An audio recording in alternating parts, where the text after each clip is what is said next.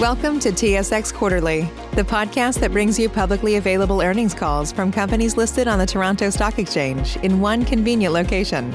Gone are the days of looking through confusing websites. You'll find the important information right here. Enjoy the call.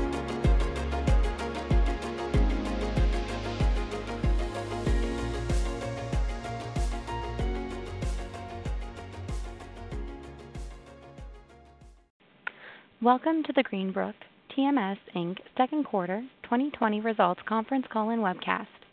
All lines are currently on mute to prevent any background noise. I would like to remind you that this conference call is being recorded today and is also being webcast on the company's website at www.greenbrooktms.com under the Investor section, Events. After the speaker's remarks, there will be a question and answer session. Analysts and investors are reminded that any additional questions can be directed to the company at investorrelations@greenbrooktms.com. This call contains forward-looking statements which reflect the current expectations or beliefs of the company based on currently available information. Forward-looking statements are subject to a number of risks and uncertainties that may cause the actual results of the company to differ materially from those discussed in the forward-looking statements. Factors that could cause actual results or events to differ materially from current expectations are disclosed under the heading Risk Factors in the company's Annual Information Form dated March 10, 2020, and in the company's MD&A for the period ended June 30, 2020, which are available on SEDAR and on the company's website. Any forward-looking statement speaks only as of the date on which it is made, and the company disclaims any intent or obligation to update any forward-looking statement unless required by law. I would now like to turn the meeting over to Mr. Bill Leonard, President and Chief Executive Officer of Greenbrook TMS, and Ernst Lobscher, Chief Financial Officer. Go ahead, please, Mr. Leonard. Thank you, Lindsay, and thank you to everyone for joining our conference call and webcast today. We are very excited about our Q2 2020 results, which demonstrates our ability to navigate and grow during the challenging operating environment imposed by the COVID-19 pandemic. Overall, we were able to continue to grow our business even more than we expected, exceeding our previously disclosed revenue guidance while finding ways to continue to provide the highest quality services and to protect our patients, employees, and physician partners. Despite the challenging operating environment imposed by COVID-19 pandemic, we showed a resilient performance and sustained strong year-over-year revenue growth. With access to TMS therapy now more essential than ever, we have increased efforts to expand patient interactions virtually and the corresponding increased usage of these platforms by both patients and physicians contributed to this positive result. COVID-19 forced us to adapt and innovate. We expect our learning and experience through these times to provide valuable lessons and strong leverage as we continue to focus on expanding our base of clinics.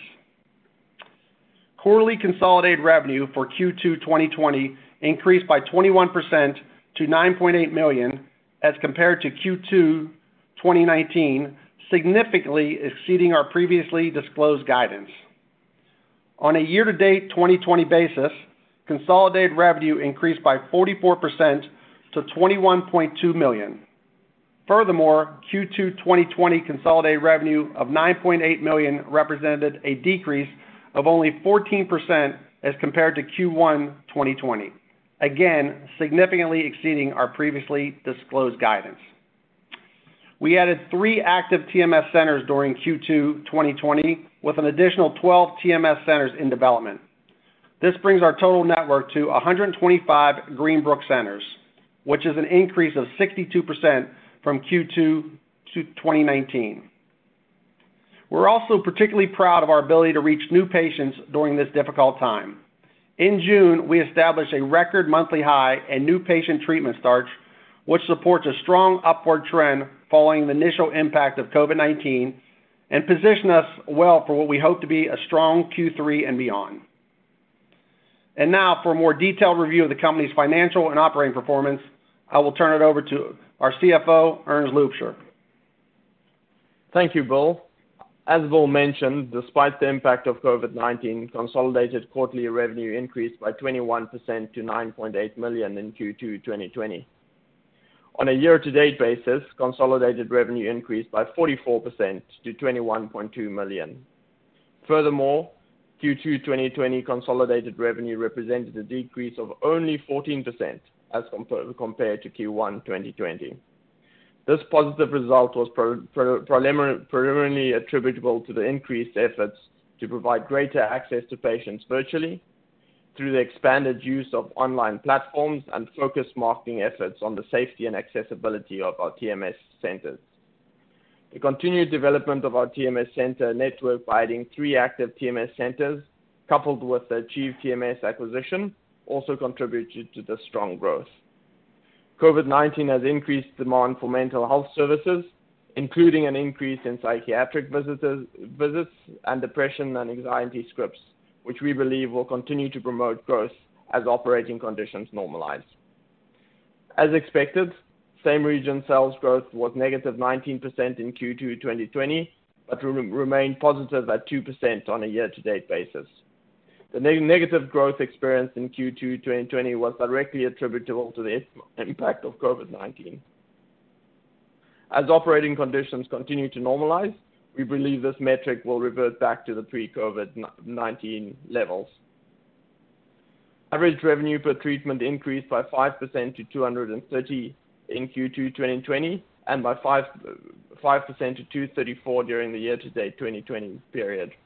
This increase was predominantly attributable to an increase in reimbursement rates from certain payers with which we've had long-standing relationships in our established regions and its expansion to more favorable reimbursement jurisdictions. Moving to regional operating income.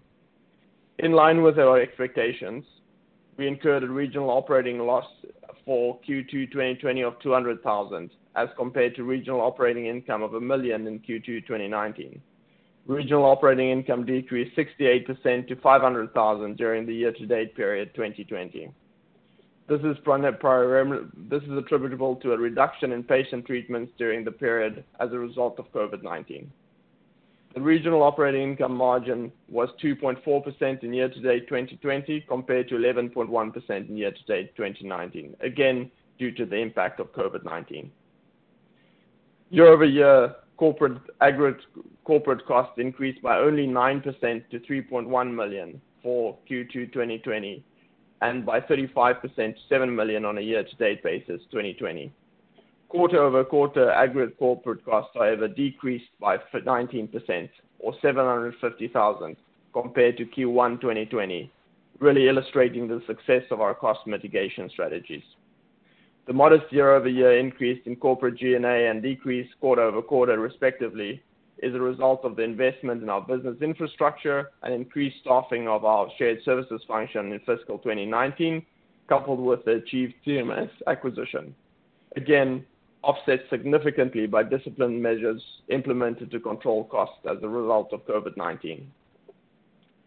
As anticipated, the Q2 2020 and year-to-date 2020 aggregate corporate cost growth rate has decreased significantly as compared to the fiscal 2019 as we continue to scale into our centralized business infrastructure. This is further highlighted by the growth in revenue eclipsing the growth rate in aggregate corporate costs in both Q2 2020 and on a year-to-date 2020 basis. The loss for the period increased predominantly as a result for the earnout of the earnout payable to the sellers of Achieve TMS, which demonstrates the strong performance even during these challenging times by that business. From a balance sheet perspective, accounts receivable increased by $800,000 to $10.9 million in Q2 2020 compared to Q4 2019 and decreased by $100,000 compared to Q1 2020. The company has already started to realize the benefits of the recent enhancements made to the billing and reimbursement system. This is despite the continued number of new TMS centers where the effects of payer contracting and billing system setup impacts the normal cash conversion cycle, and slightly slower reimbursement timelines experienced from payers due to the disruption caused by COVID-19. We expect accounts receivable to continue to stabilize throughout fiscal 2020. As of Q2 2020, we had approximately $13.6 million in cash on hand, including an unsecured loan of approximately $3.1 million under the United States Paycheck Protection Program received during the quarter. We also completed a public offering of common shares for an aggregate gross proceeds of approximately Canadian 15 million during the quarter. The company is using the net proceeds from the offering to fund operating activities and for other working capital and general corporate purposes, effectively strengthening our balance sheet in this current uncertain economic environment. Moving to our core operating metrics. As at the end of Q2 2020, the total number of TMS centers increased by 62% to 125 from 77 a year ago. Of the 125, currently 113 centers are active and contributing to revenue. The number of consultations performed increased by 7% to 2,075 compared to Q2 2019. We increased the number of TMS treatments performed by 16% to 42,581 over Q2 2019. Patient starts increased by 22% to 1,218 compared to Q2 2019.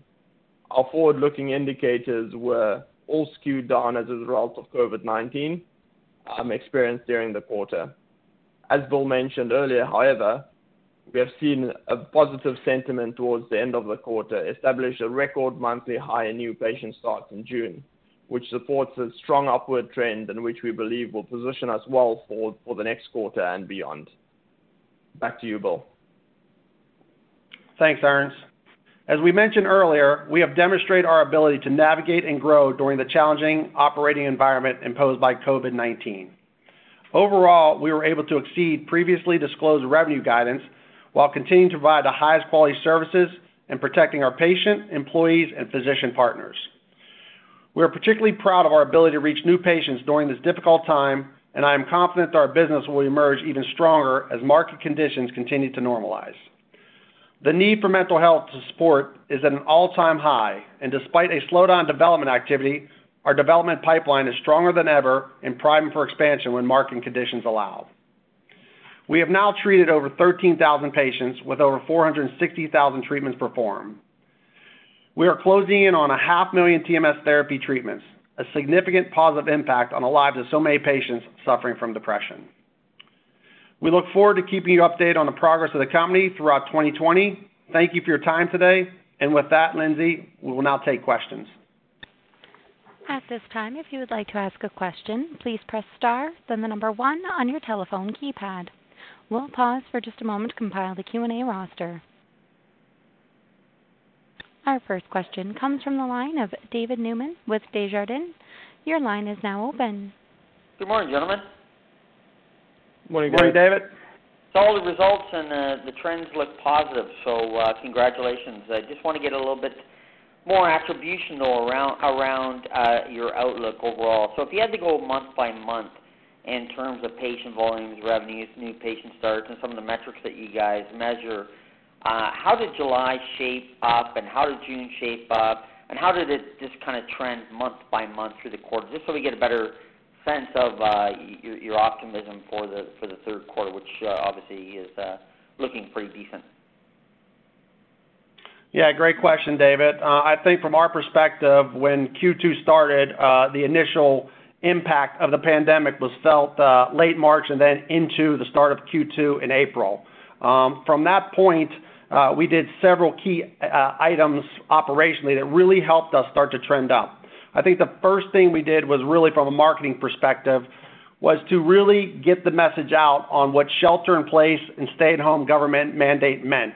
We did a great job with utilizing platforms such as TV and news radio to make sure patients understood the need for care of their mental health indications.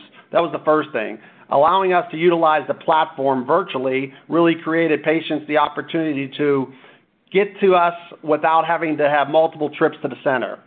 And then really we start to see a significant impact and rise in our treatments and new patient starts from really May and then into a record-breaking June.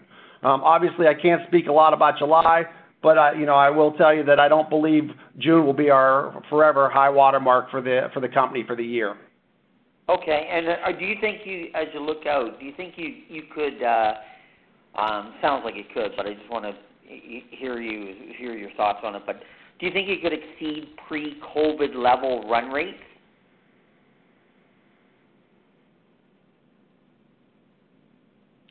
Yeah, I mean, I continue to see positive trends. I think we are still in the midst of the pandemic, which hotspots popping up throughout the U.S. Yeah. With that said, there's a different patient sentiment right now. I think patients were really confused early on the whole government mandates of stay-at-home, shelter-in-place. I think now, you're seeing an increase in depression scripts written. You're seeing an increase in psychiatric visits. We've seen numbers of 20% to 30% of new scripts written, which really builds a pipeline for us in the future months ahead. So, obviously, I do think the company will continue to grow. As we stated earlier, I think we are in a great position as an organization to take advantage of, unfortunately, the growth in mental health needs. So we feel really confident about the position we're in and expect to see growth in the months to come. All right, Bill. And then, Bill, if you look at, I think your initial target was like 140 centers by the end of this year, and you're not that far off, to be honest. And you've got about 18 months of capital and for OpEx and CapEx. I mean, how are you thinking about center expansion again? If you're seeing this kind of activity level, so what are you guys thinking in terms of that, in terms of expansion? Yeah, we are still focused on being a growth company. We are really kind of making sure that the trends continue to kind of move upwards. And as far as growth is concerned, like I said earlier, our pipeline has gotten better. One thing COVID did do was create a really strong pipeline for us. We continue to explore opportunities, and at the right time, we'll kind of get back on the development train, which we hope to be late this year into Q1. Very good. And the last one for me, guys, is on the cost-cutting efforts. Obviously, you did a lot of good things here in terms of your ability to cut costs, including furloughing some employees, which are now coming back.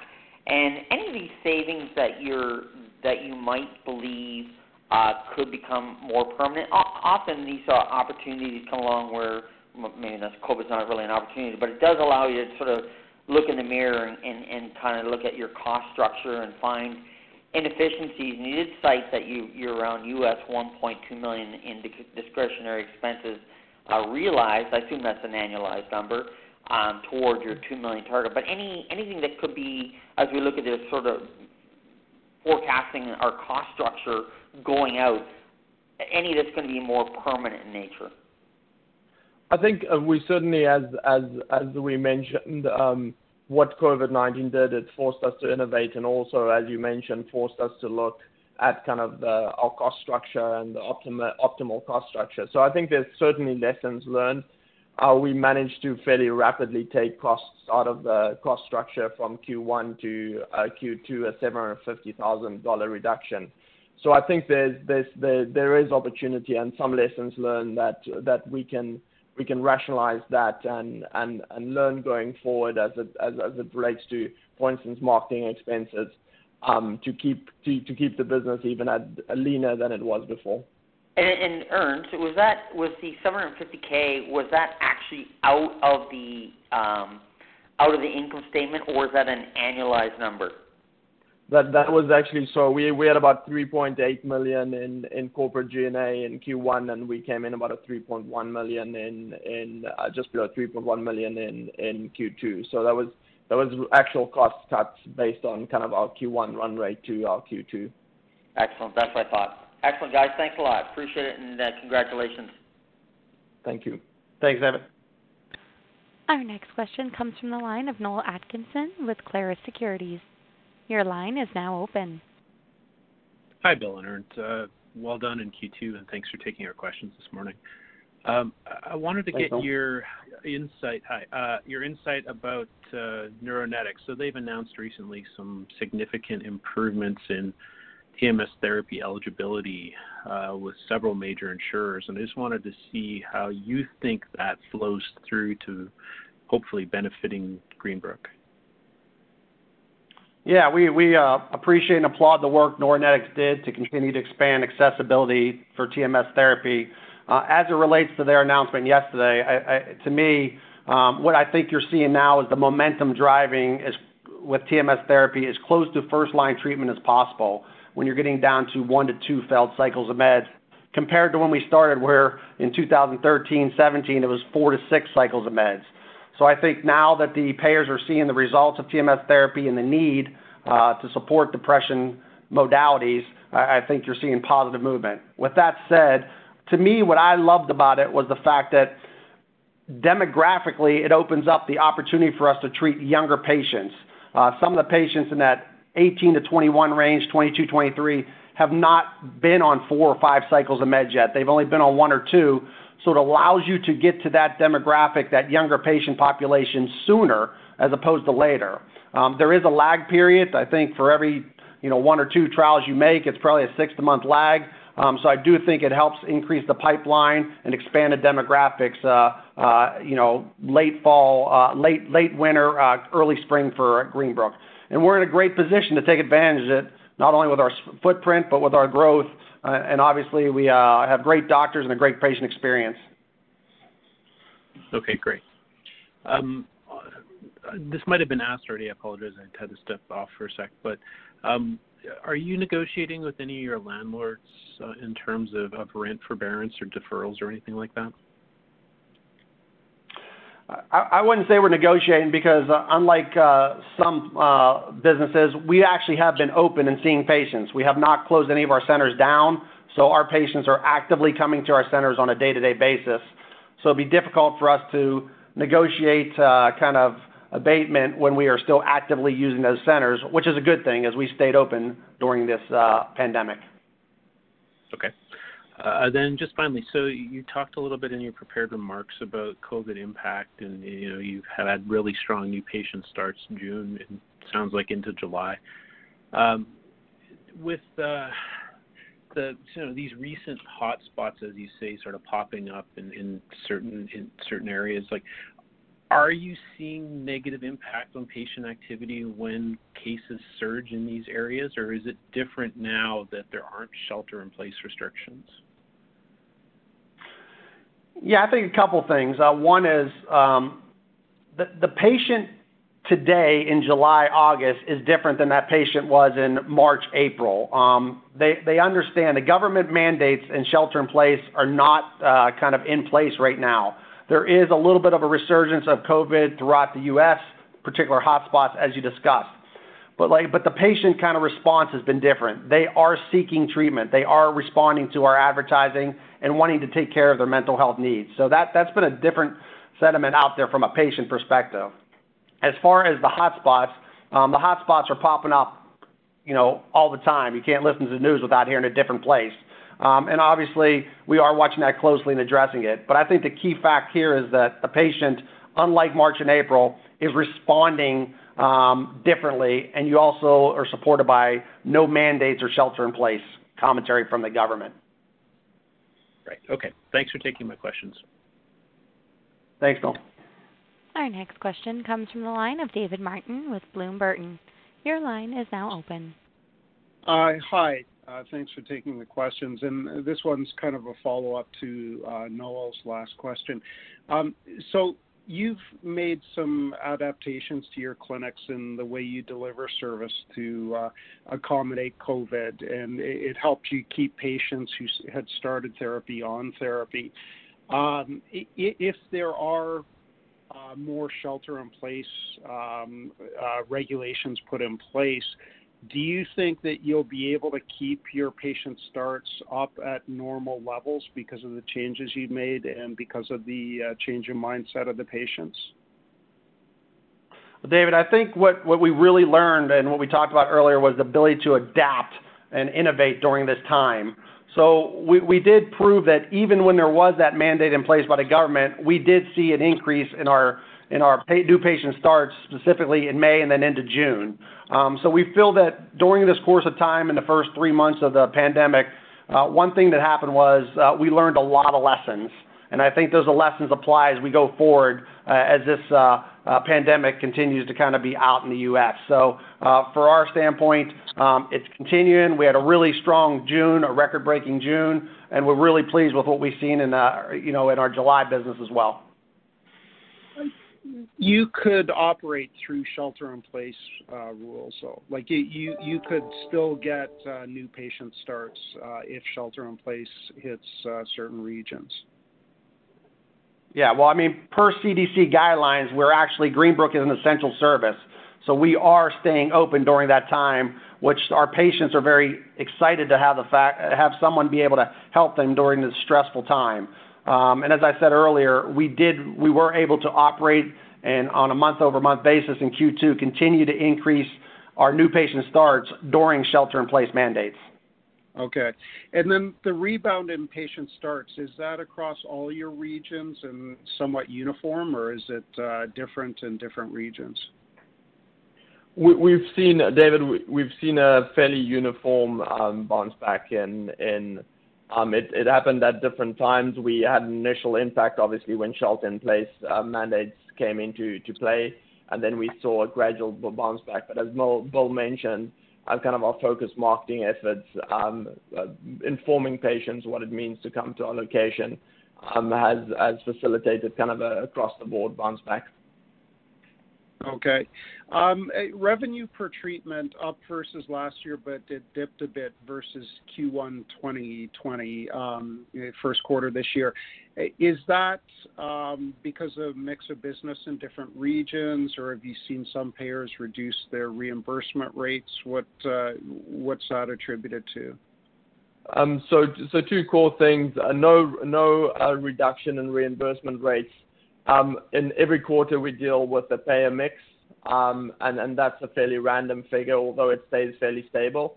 But the main impact in this quarter was where we generated our revenue. So jurisdictionally, in terms of like St. Louis, for instance, performed pretty well, and that's a lower jurisdiction, lower reimbursement jurisdiction. So it's just a product of where we generated our revenue, and a little bit of contribution from payer mix.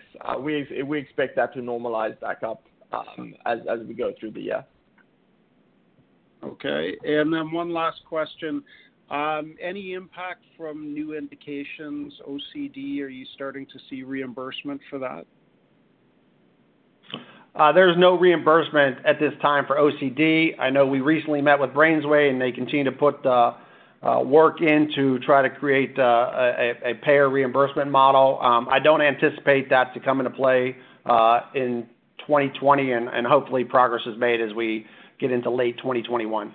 We are having success, though, on individual reimbursement by patient from time to time. So we're starting to see some positive response from the payers on a case-by-case basis. Are there any other indications where you're getting that kind of case-by-case basis reimbursement? No other indications this time, but I'm really excited about recent discussions with both Neuronetics and Brainsway on kind of the efforts they're making in terms of potential clinical trials beginning in 2021. So I think it's going to be an active pipeline as we go forward. So I think the TMS therapy sector is in great shape with not only new indications, but the increase of depression caused by COVID. Okay. Thank you. Thanks, Dave.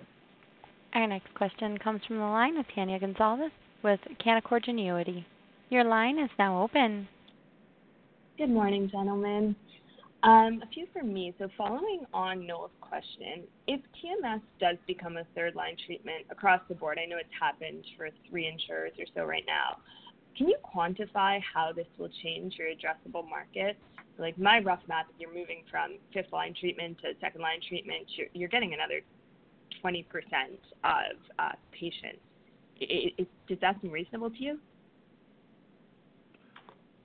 Yeah, at first I think you're defining third line as you're saying talk therapy then meds. I just want to understand if that's how you view it. I'm not counting talk therapy, so I'm saying 2 lines of meds and then TMS. Yep. Okay, great. So yeah, I think what Neuronetics said in terms of that patient population, it was an additional 50 million patients added to the pipeline, which again I think is a younger demographic that allows us to attract at the Greenbrook centers. So I do think there's an increased pipeline that will become available to us. Excellent. And do you think over time, is there a risk for a decline in reimbursement rates as TMS becomes more accessible? There's always that risk, but what I will say to you is with such a high focus on mental health in the United States, I don't anticipate any significant changes over the reimbursement landscape in the next couple of years. Obviously, we have done a great job with actually increasing our reimbursement rate, both due to not only renegotiating in marketplaces that we have a strong footprint, but also in new jurisdictions such as California and Texas, where the reimbursement rates are higher. So we continue to try to move that bar upwards, but for right now, we do not see a decline on the market yet. I think adding to Bill in terms of keeping in mind the value proposition for payers in terms of it's a treatment-resistant depression patient, an expensive patient, and a novel therapy for that in terms of TMS, it essentially saves the payer money. So there's incentives to not only with the focus on mental health, but also from an economic benefit perspective to keep incentivizing folks to deliver TMS therapy. Okay, perfect. That's very helpful. Now, in terms of the cost-saving initiatives that you talked about, just a few questions there. So your 275 regional personnel count, that was down only 9% quarter over quarter, I think. So were furloughs captured in this figure? So there's a couple of things that happened. So we initially furloughed. We had 2 waves of furloughs, one effective April 1 and one effective May 1. And that was kind of 20 to 25% of the workforce. What we had to do with the significant increase in volume, a lot of those furloughs had to do with volume-based employees like technicians, which really is a product of the number of treatments that we do. So we had to bring back quite a few, more than half actually, of those volume-based employees, and that's why you won't see the full 20% in those figures comparatively. Perfect. Okay, and you've already answered my next question then. So then on the hiring freeze, do you have an idea of when you might take that off and when deferred executive salary will be paid out? Now that you have a good quarter behind you, it seems like we're through the trough, I hope. Are you thinking about those things? So in terms of as for the earlier question, I think there's a lot of lessons learned and in terms of containing costs, and so we're being very cautious as obviously operating conditions has gotten significantly better, but we're not completely through. It's not a post-COVID environment. We're still in the pandemic. So we'll keep a close eye on that. But from an immediate perspective, we're not loosening the hiring freeze quite yet. Okay. And the deferred executive salary, no timeline yet? No specific timelines on that yet. Okay, perfect. It seems like a lot of the beat in volumes was driven by these virtual initiatives that you've put in place. Could you give us a little bit more color on those, and if there's any improvements that you're rolling out through the remainder of the year? Yeah, I think the increase in volume actually stemmed from a couple things. One was it definitely was the virtual platform because it created an opportunity for patients to reduce their visits during that kind of stay-at-home shelter-in-place mandate. But we don't get there without the changes we made in marketing, specifically the platforms we were kind of transitioned to, such as more news radio and a stronger digital kind of offering. So it was both a combination. The virtual platform was actually started before COVID happened, and what that was meant to do was we were trying to access more patients to get them through both the consult process and a pre-assessment process without entering into the center. As you know, eventually that patient, once they move forward with the treatment, has to come in for the daily treatment. So you can't utilize the virtual platform. But I think overall the virtual platform has responded very well. I think our team and doctors have done a great job with it, and it's something we will continue to keep in place as it does allow us to extend our reach and to offer more patient interactions prior to kind of coming in for that actual treatment. Excellent. Okay. And just one more from me here. I know you've talked before about, like, you've done the raise, your balance sheet seems in pretty good shape now, but you've talked about raising some sort of non-dilutive financing. That'll obviously give you ammunition to pursue M&A, especially if the pricing outlook improves here during COVID. Has there been any progress with that? So that's spot on what you're saying. Like, our current cash resources allow us to run the business to essentially profitability. Having said that, we will explore non-dilutive financing options to take advantage of, for instance, potential acquisitions or other significant growth opportunities. So that process, obviously, as we previously said, is ongoing, and we will continue to explore that. Okay, that's all from me. Thank you so much, gentlemen. Our next question comes from the line of Justin Keywood with Stifel GMP. Your line is now open. Good morning. Thanks for taking my call. I'm wondering, on the 12 new centers in development, are you able to give some color if these are in previous regions or new ones? Those are centers those are regions that we established in the prior year that we are adding density to as we continue to grow our regional model out. Okay, and I'm wondering if you're able to secure more favorable lease rates now. I assume there's higher vacancy, and would this be a benefit as far as the regions in development or the business development pipeline going forward? We've certainly seen in terms of lease rates that the landscape has become less competitive in terms of accessing space. Having said that, we've obviously curtailed development, so we're on a less active search for real estate at the moment.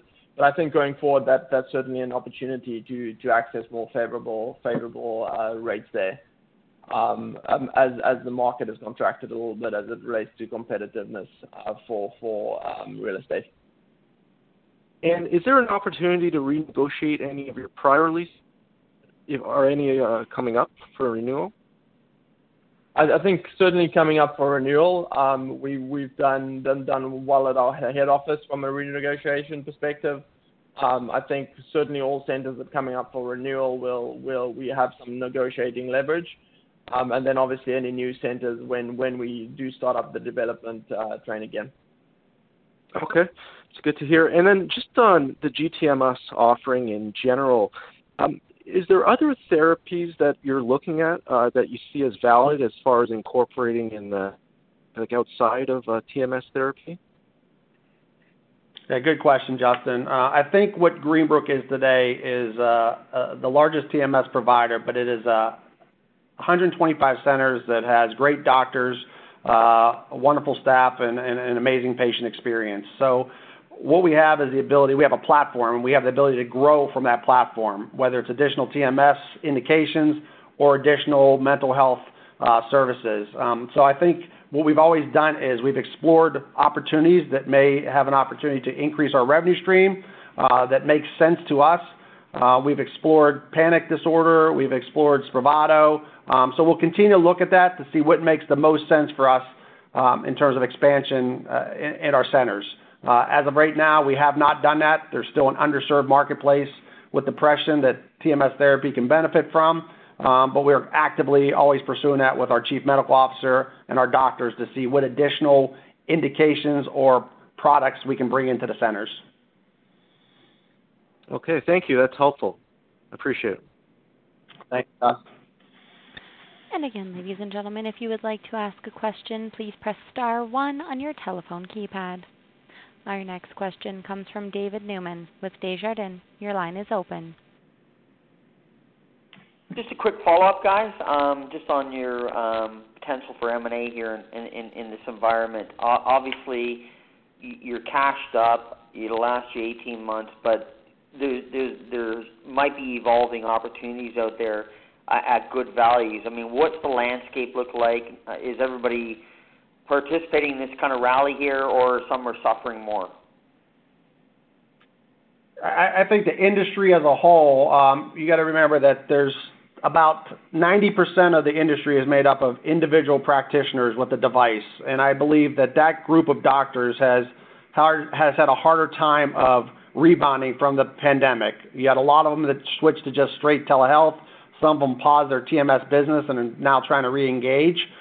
So from our standpoint, really the pandemic put us in a better position in terms of a pipeline and interested parties who would like to work with us. Again, we will kind of, we paused our development for specific reasons, but I do believe there's some great opportunities out there as we continue to kind of ramp back up and see our way through the pandemic. I think we're in a great position to kind of take advantage of what has happened due to the pandemic. And so are you seeing some that are near the point of capitulation here in this kind of environment, that where they're just suffering too much and they might be able to sell out at a decent value? Yeah, I think, again, I would say to you, there's still probably about 20% of the doctors who provide TMS service haven't even turned back on the devices right now. So obviously, significant change in the landscape. Those that have started back up, I know from an outreach standpoint, my pipeline for development calls has increased, and I know our development team is anxious to kind of get back at it. So I really believe that we have an opportunity to make deals like we did with Achieve that make a lot of sense for the company, that really puts us in a great position to expand our footprint. And when do you think you might pull the handcuffs off, Bill, and just kind of start looking at these a little more seriously? Hopefully soon, but I'd say as soon as we have a better sense of where COVID kind of what happens with COVID next. But we're being cautious on it. But it's not like there's someone else coming in play right now and removing potential opportunities away from us. So we're starting to see some strong trends, and obviously we're beginning to ramp up discussions in terms of potential opportunities. Very good. Thanks, guys. Thanks, David. There are no further questions in queue at this time. I'll turn the call back over to our presenters for closing comments. Well, thank you, everyone, today. Appreciate your opportunity to present the Greenbrook earnings report to you. Stay safe, stay healthy, and look forward to updating you next on the Q3 call. This concludes today's conference call. You may now disconnect.